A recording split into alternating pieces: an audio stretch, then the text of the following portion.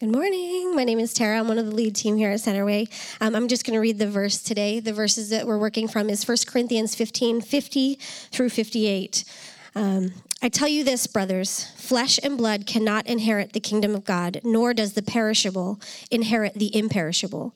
Behold, I tell you a mystery. We shall not all sleep, but we shall all be changed in a moment, in the twinkling of an eye at the last trumpet.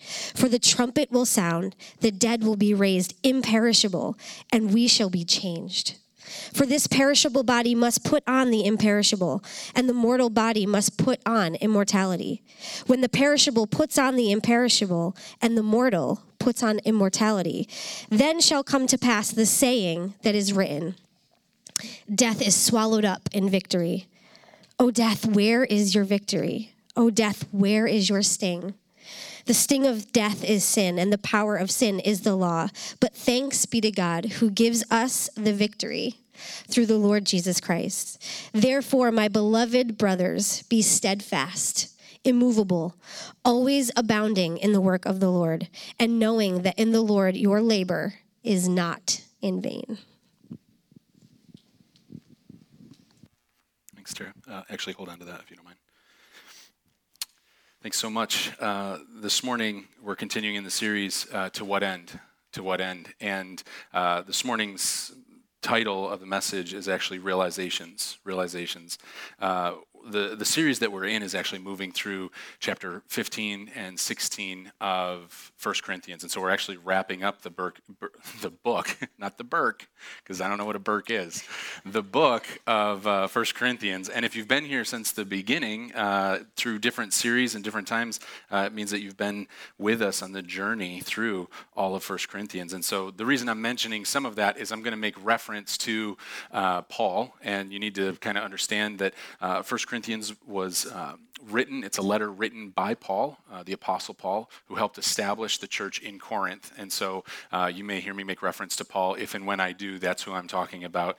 And so I just want us all on the same page.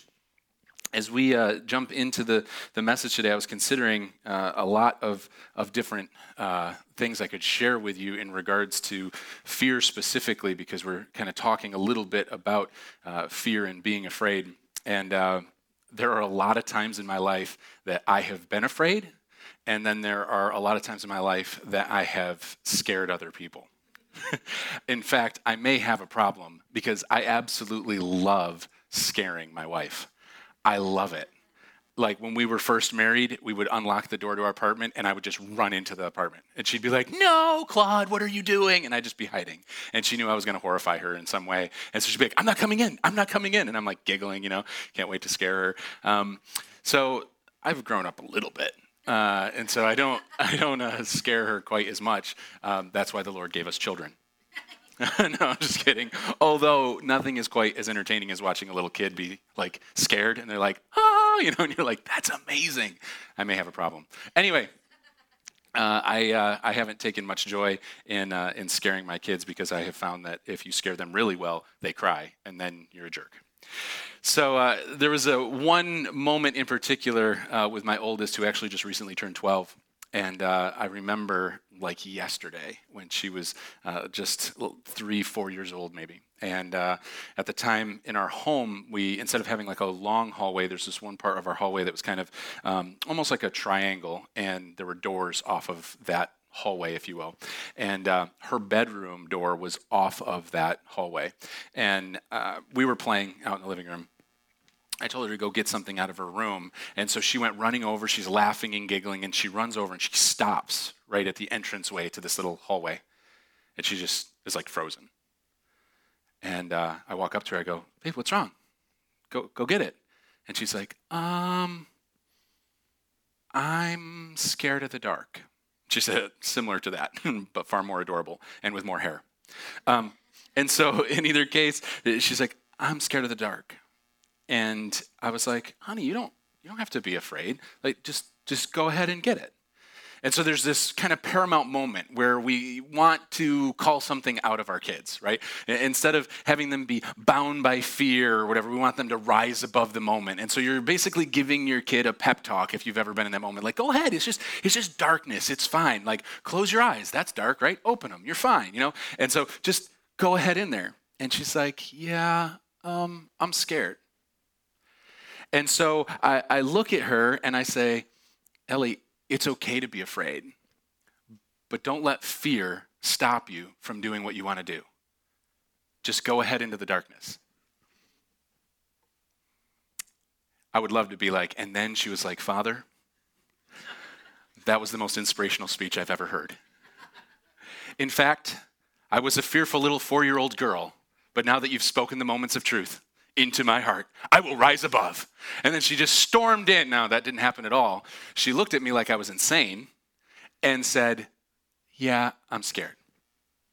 And she stood right there. It's easy to say, walk into the fear, walk through the fear. It's easy to say, let's consider the situation.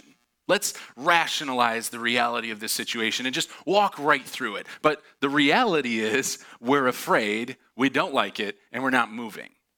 And so I have a question for you. What would your life look like if you were never afraid of anything? What would your life look like if you were never afraid of anything? I'm guessing it would look a lot different than it does right now. You see, fear stops us. It just does. But is that always a bad thing? Is it always a bad thing that fear stops us? Isn't there a thing called healthy fear? Right? Have you ever heard that? Like, well, they have a healthy fear of fire. I'm like, really? Is it a healthy fear? Because healthy fear keeps us from being reckless, right? And being dangerous for no reason. That's kind of what we classify healthy fear. But I want to submit to you this morning that in fact fear is simply an emotion. And the real problem, the real root of the issue is what we do or do not know. People are reckless because they're functioning out of something they don't know. They don't realize the implications of the decisions they're making. It's not because they lack fear. It's because they lack knowledge. It's what we do or do not know. Have you ever been a part of scaring someone? So I'll give you a little peek into my wife's life, and you can start praying for her more actively. One of the things that I, for whatever reason, find entertaining, like a little school kid, I have no idea, I love to rig the water sprayer in the kitchen. She's already like, I love to just rig it on, like whether it's a hair tie or something like those. When our kids got clear rubber bands for their dolls, I was like, hark, the Lord has bestowed upon me the most glorious gift ever, because she can't even tell that it's wrapped around that nozzle. And to everybody in the room, I've just given you wonderful ideas. But so I wrap it around, and so I just sit there so excited. I don't know what's wrong with me, but I just sit there, I'm looking at her, and she'll be going about stuff in the kitchen. I'm like, oh my gosh. And then she gets close to the sink, and then she goes away, and I'm like, oh, this is too good. This is amazing, because it's going to happen, right? And so she walks over, turns it on, sure enough, just sprays all over her, laughing hysterically, and she's, seriously? Seriously, Claude, you really find this that entertaining? I'm like, yeah, I do. That is amazing, you know, and added with a little bit of scream. And then there's a wonderful moment when our kids don't realize that I've rigged it for their mother. And my son in particular is the perfect height of the sink. So he's like, right into the face. I'm like, blessings on you. He's like, what happened? I'm like, I have no idea. So it's time to take a bath. I think the Lord's speaking to you. Just kidding. You really jack up some kids' theology, right? But my most joyous moments in regard to the water sprayer is when I let my kids in on the joke. So when I can bring the kids around and be like, hey, don't turn the sink on. And like, why not? I'm like, look at it. And they're like, ah. You know, look at me like, okay.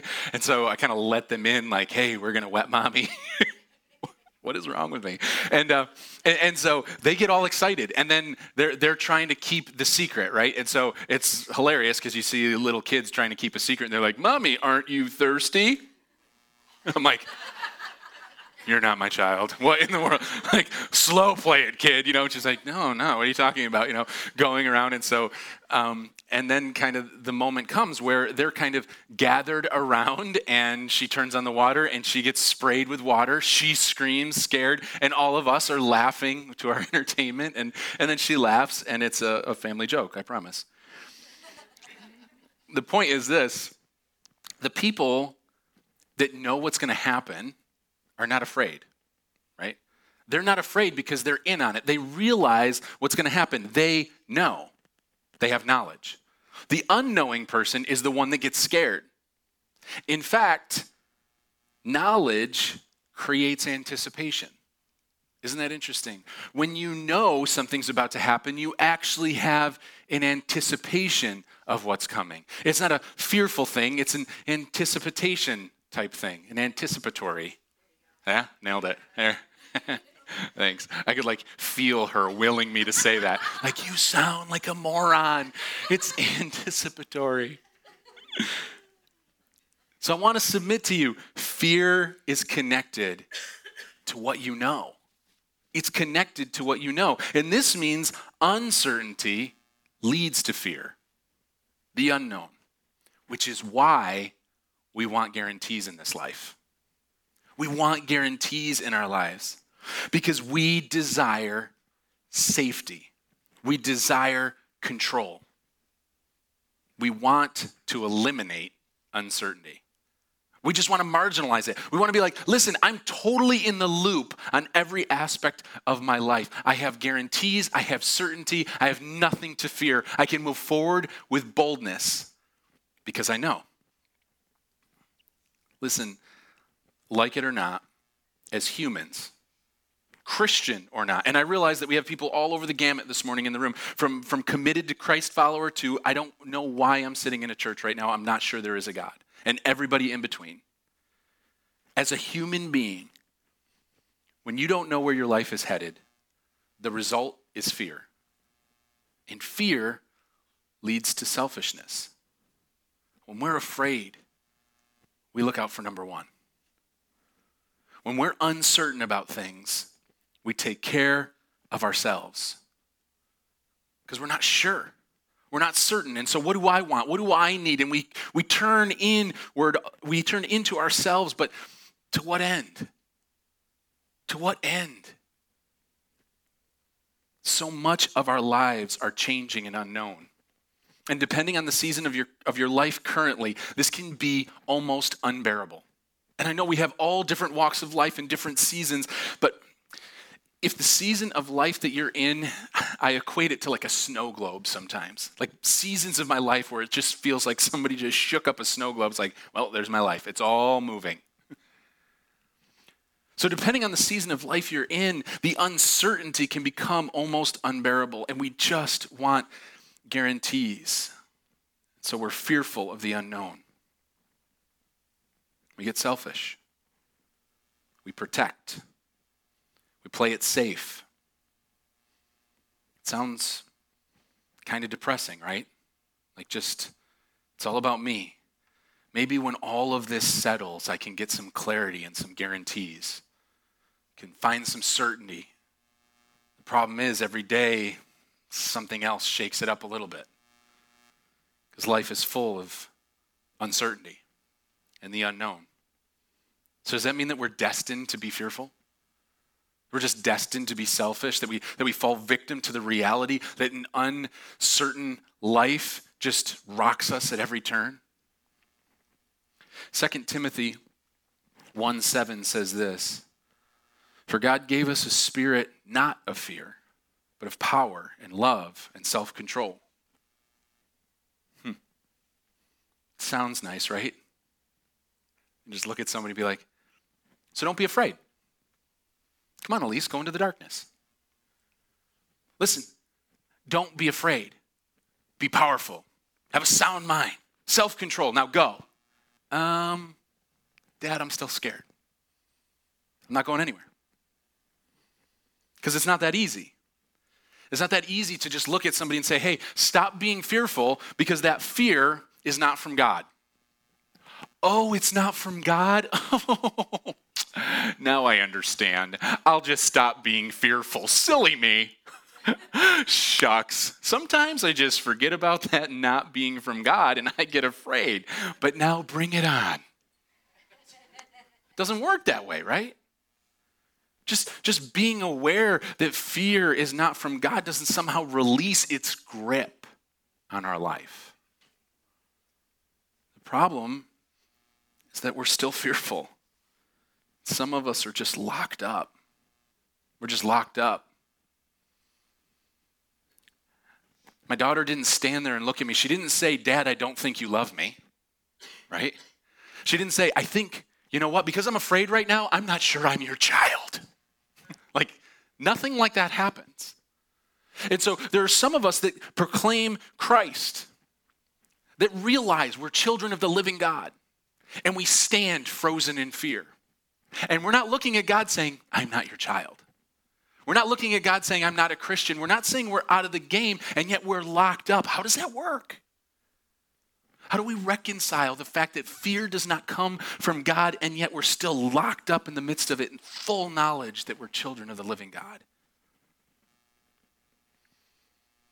It's because fear is connected to what we know. That's what Timothy is addressing in the verse that I just read. It's what Paul is addressing to the Corinthian Christians, and it's what God is addressing in us today.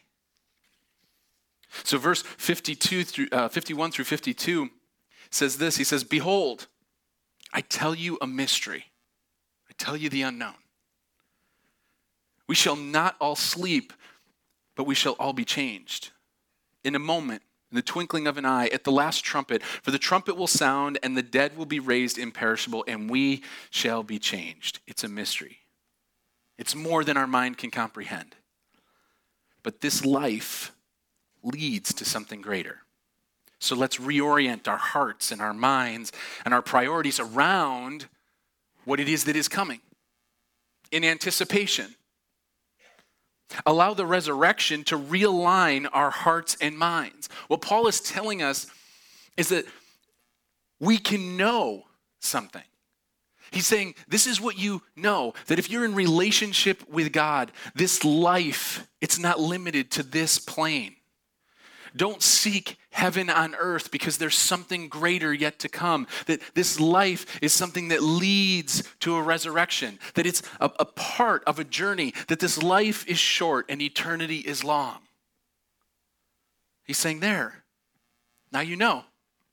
So anticipate instead of be fearful. Allow what you know to remove fear. Did you know that historically, the early church, the early Christian church in the first century, is the first occurrence of ethnic diversity in history? It was the first time that people of different ethnicities gathered in unity, and it was an issue, right? It was an issue. If you read Scripture, it was an issue. But why is that? Why is it that the early church is the first example of ethnic diversity? Weren't they afraid of different? When sickness struck in communities, what was typical historically is that people that were healthy would flee the community, and that there were different people that had the responsibilities within the communities, depending on the ethnicities and the makeup of the community, that would actually look at people to see if they were carriers of the disease that they were fleeing. And if they were deemed healthy, they could flee, but if they were deemed to have that disease, they had to remain. And they would literally evacuate communities and allow people to die. They would burn the community, they would knock down the buildings, and they would start over. It was the way they dealt with disease. Until the early church. It was the early church, for the first time in history, that as people fled communities, the early church remained with the sick and cared for them. A lot of them contracting the disease and dying themselves. Why? Weren't they afraid? You know, history tells us that people were killed for their faith in Christ. We call them martyrs. Literally killed for what they believed in. And what history records through the historian Josephus and others and books that have been written on martyrdom is that on the days and hours and the moments that these people were killed for proclaiming Christ, they were praying, asking God to forgive the people that were killing them. Why? Like communities that were so confused by the fact that people are interceding as they're peacefully laying down their lives. Weren't they afraid of death? Weren't they fearful that they were being dealt with unjustly? Like, how could they in their last moments forgive people with the realization that those people are going to live their lives maybe without any consequences for their actions? So, why diversity? Why didn't they fear diversity? Because in a world where every nation had a little g God, Christians knew that God was Lord over all nations. And that if Jesus died for all people because he loved all people, then we as Christians must love all people regardless of their ethnicity, regardless of their socioeconomic status, that we have to have a realization that when it comes to ethnic differences, there is no fear of different. It removes the fear of different because of who Christ is, because of what God has done. Why risk our lives caring for others? Why is it that Christians risked their lives caring for others? It's because when you know and realize that your life should reflect Christ and that you're living for eternity rather than this world, then there's no fear of death. Isn't that interesting? In my years of pastoring, and I've been a pastor for around 20 years now, I've seen a lot of people breathe their last breaths. And I've seen people with amazing, amazing peace. Like, it sounds almost morbid to say, but they died so well. Like, you just see this peace come over them, and they're just so sure of what they know, of what's on the other side of eternity. Almost being able to smile and see and sense a presence that is beyond this room. And then I've seen people afraid. And I'll leave it with that. Just so fearful because of the unknown. It's amazing that we can live this life without a fear of death. So how can we forgive those that persecute us? How is it that those that were martyred for the work of Christ can forgive? Because when you allow and realize what God has forgiven you of, I mean, when you come to grips with the depravity of your own soul, and you realize the wickedness of your own thoughts, and your own actions, and the things that you act out and want to act out against other people, when you realize that the God of heaven forgives you of that, then not extending grace. Not extending grace is just, it's not an option. You have no fear of forgiving others and kind of letting them off the hook, if you will. Because God is at work, and that is enough. You rest in the goodness of God and the reality that he is the judge. So it all comes down to, what do you know? What do you know? Because what you know informs how fearful you are. That connects to your willingness to move forward on your spiritual journey or to just get locked up. Because if all you know is what you can see and what has been wronged and what has been done against you, if all that you know is right here in front of you, then you are going to be so locked up and so hurt and so exhausted trying to move forward in life and realizing I just don't have the courage to take a step. But do you know what goes beyond this life? Do you know the fullness of what God has in store for those that love him? You see, the most precious thing we all possess is our lives. It's our lives.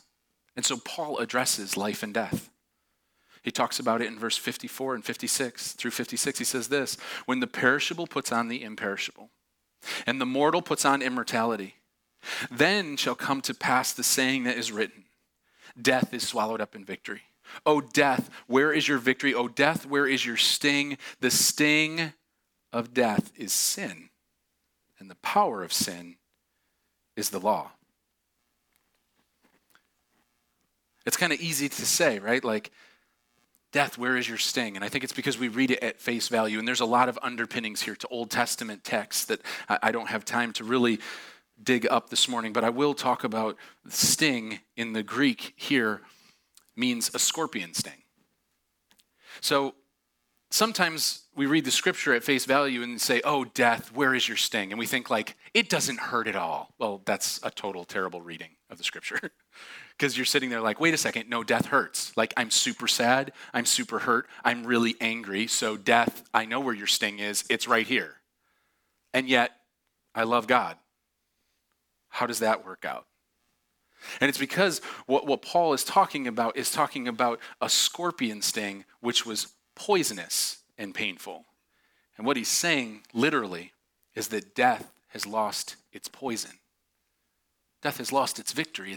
It's lost its poison, its authority. It still hurts. When someone dies, there's still pain, there's still grieving, it still hurts. It's not a trite statement to say that it's lost its sting. It's saying, listen, death, you've lost your poison. You've lost your authority. You've lost your grip on our life.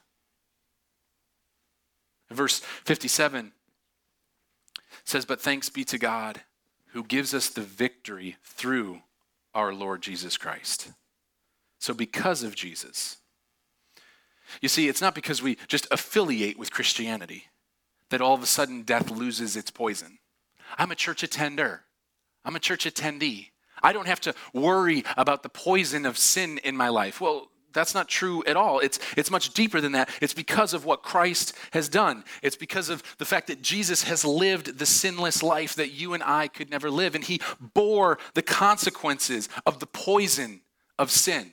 He took the poison of sin. He drank from that wrath. And because he took the poison of sin, it can be passed beyond you. And you don't have to feel the poison of sin. It means that sin has lost its power to remove Christians from God's presence. If you know that, it must change the way you live. If you know what Christ has done, then it has to change the way you live your life. There has to be implications. There must be a realization of like, oh my goodness, because of what Christ has done, this isn't me just escaping hell. This means I'm empowered to live my life on mission. It means that ethnic differences should not have authority or be a fearful thing. It means that I can love others. It means I can forgive others. It means I don't have to fear death. It means I'm free to live a life above and beyond what it is that I can hope or imagine. And this isn't by effort. You don't just conjure it up. It's not like a pep talk you say every morning, like, hey, God's graceful, he's good, you're bad. Come on, let's do this. Let's go be nice. That will never work. I'm talking about a transformative work of the knowledge, your head knowledge connecting to your heart and allowing it to transform who you are so that the outflow of that is a life transformed. And Paul talks about it.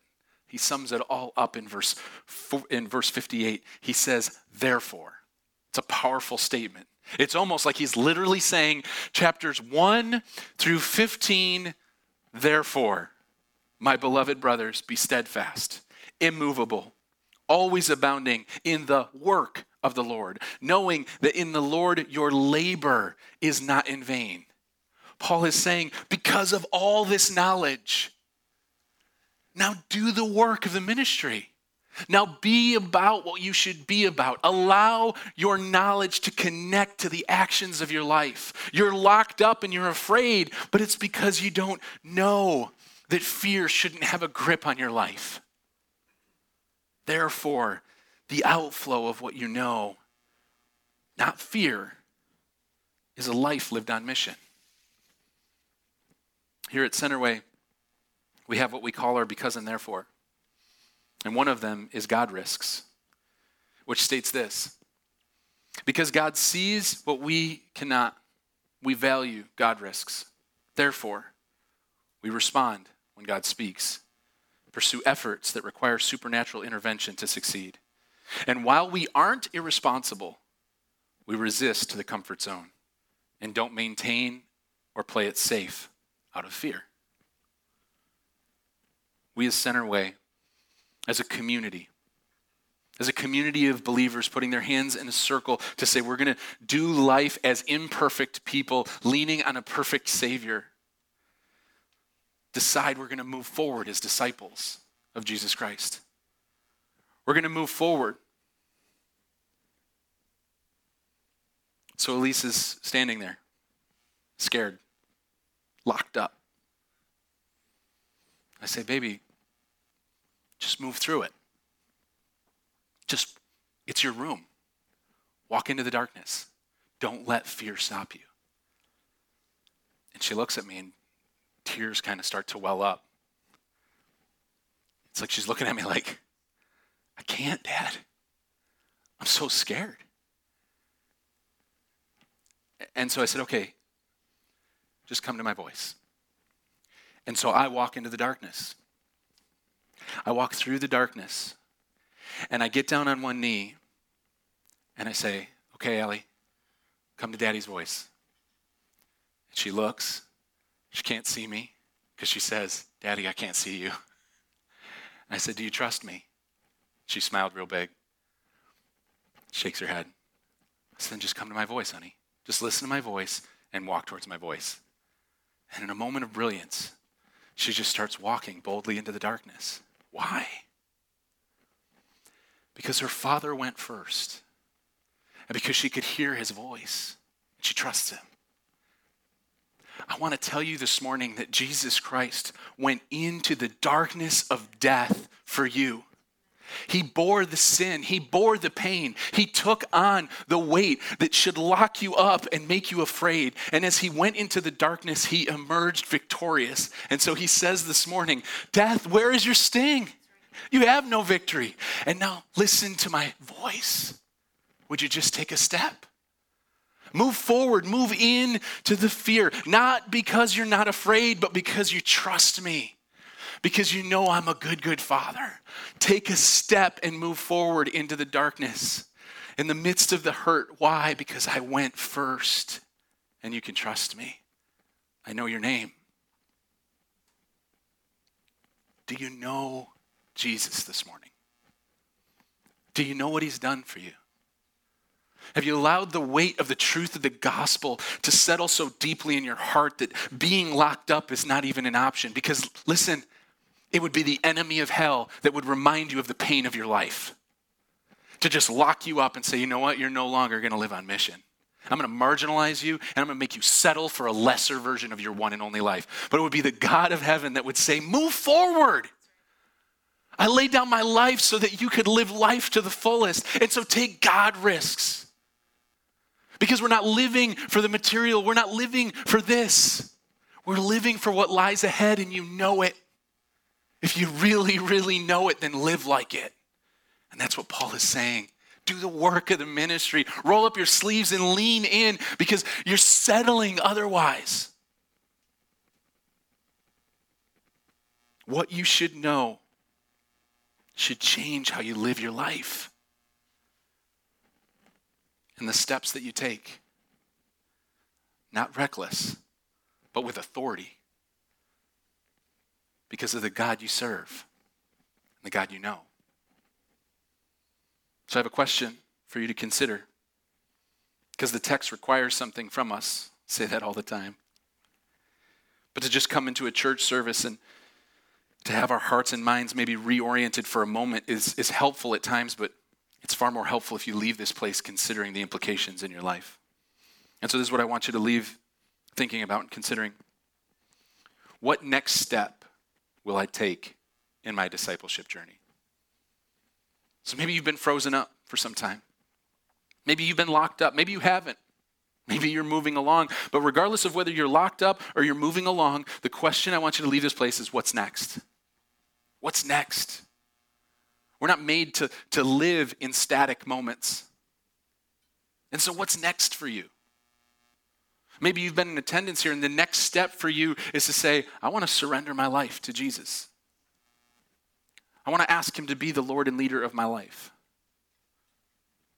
Maybe that's your next step. I don't know. I don't pretend to know, but I know that the Holy Spirit is leaning something on your heart right now, that you can't just settle for how you've lived or how you've been locked up in certain things. What's next? What's the step you need to take? Do you need to be discipled? Have you been a part of a Christian environment for a long time, but you haven't had someone come alongside you and spiritually coach you for a season? We provide that here. It is your next step to say, listen, I want somebody to walk alongside me for the next 8 weeks. Talk about the qualities of a Christ follower in my life. Is the next step if you say, hey, listen, I've crossed that line of faith. I've surrendered my life to Jesus, but I've never gone public with it. It's like the best kept secret between me and God. That means your next step is a water baptism. To say, I'm going to be public with the decision that I made. And so if you want to be water baptized, these are all options that you can go to the next steps section of our website and sign up for your next step. Cross the line of faith, water baptism, discipleship. Maybe it's time for you to say, I'm going to serve. I'm going to be a part of this body in a deeper way, and I want to begin serving. And maybe you've been serving and say, you know what, now it's time that I connect to this body in covenant. I want to be a Centerway steward. I don't know, but there are steps for you to move forward in your spiritual journey.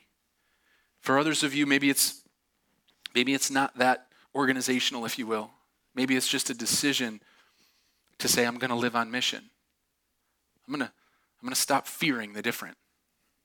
Not because I conjure it up, because I'm going to remind myself of who God is and allow it to transform my heart. So my decision is to wake up every morning with maybe a note that I've written to myself to just recenter my heart on the truth of the gospel. I don't know. I don't know what your next step is, but I know every person in this room has a next step, myself included. No one is excluded from that. So what's yours? If you're there this morning and you say, mine is to cross that line of salvation, I want to provide an opportunity for you to just simply pray a prayer in the quietness of your mind. I'm not going to embarrass you or make you come forward or anything like that. It's a decision for you to make in the quietness of your seat, if you'd like. To simply say, Lord, I know that you died for my sins. Will you forgive me? Come and be the Lord and leader of my life. It can be that easy. Pray that prayer this morning. I'd love to talk to you about what your next steps are after that, if you've prayed that prayer. Let's bow our heads. Your heads bowed this morning as the band comes back up. I want to challenge you to consider what your next step is. Maybe it's a time to take some notes about that, to sit, to remain seated. I don't know what it looks like, but we're going to go into a time of response. It'll be a time for us to express worship, adoration to the Lord for what he has done, what he will continue to do in and through our lives. And as we respond, we want to welcome you to be part of that response. So I'm just going to lead us into prayer as we go into that time. Heavenly Father, we're grateful that we're not destined to live life at face value, to just struggle with the fear of the next step, but that because of who you are and what you've done, we can have the authority to take bold steps forward into whatever it is that you call us to do. And so, God, we declare ourselves available this morning. Would you challenge us? Would you call us forward? Would you lead us and direct us?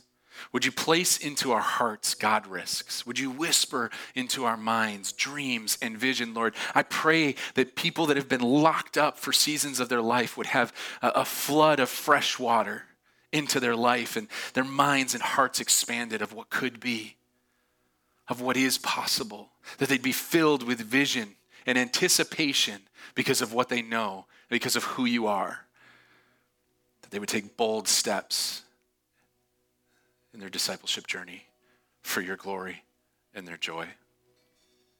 We worship you, Lord.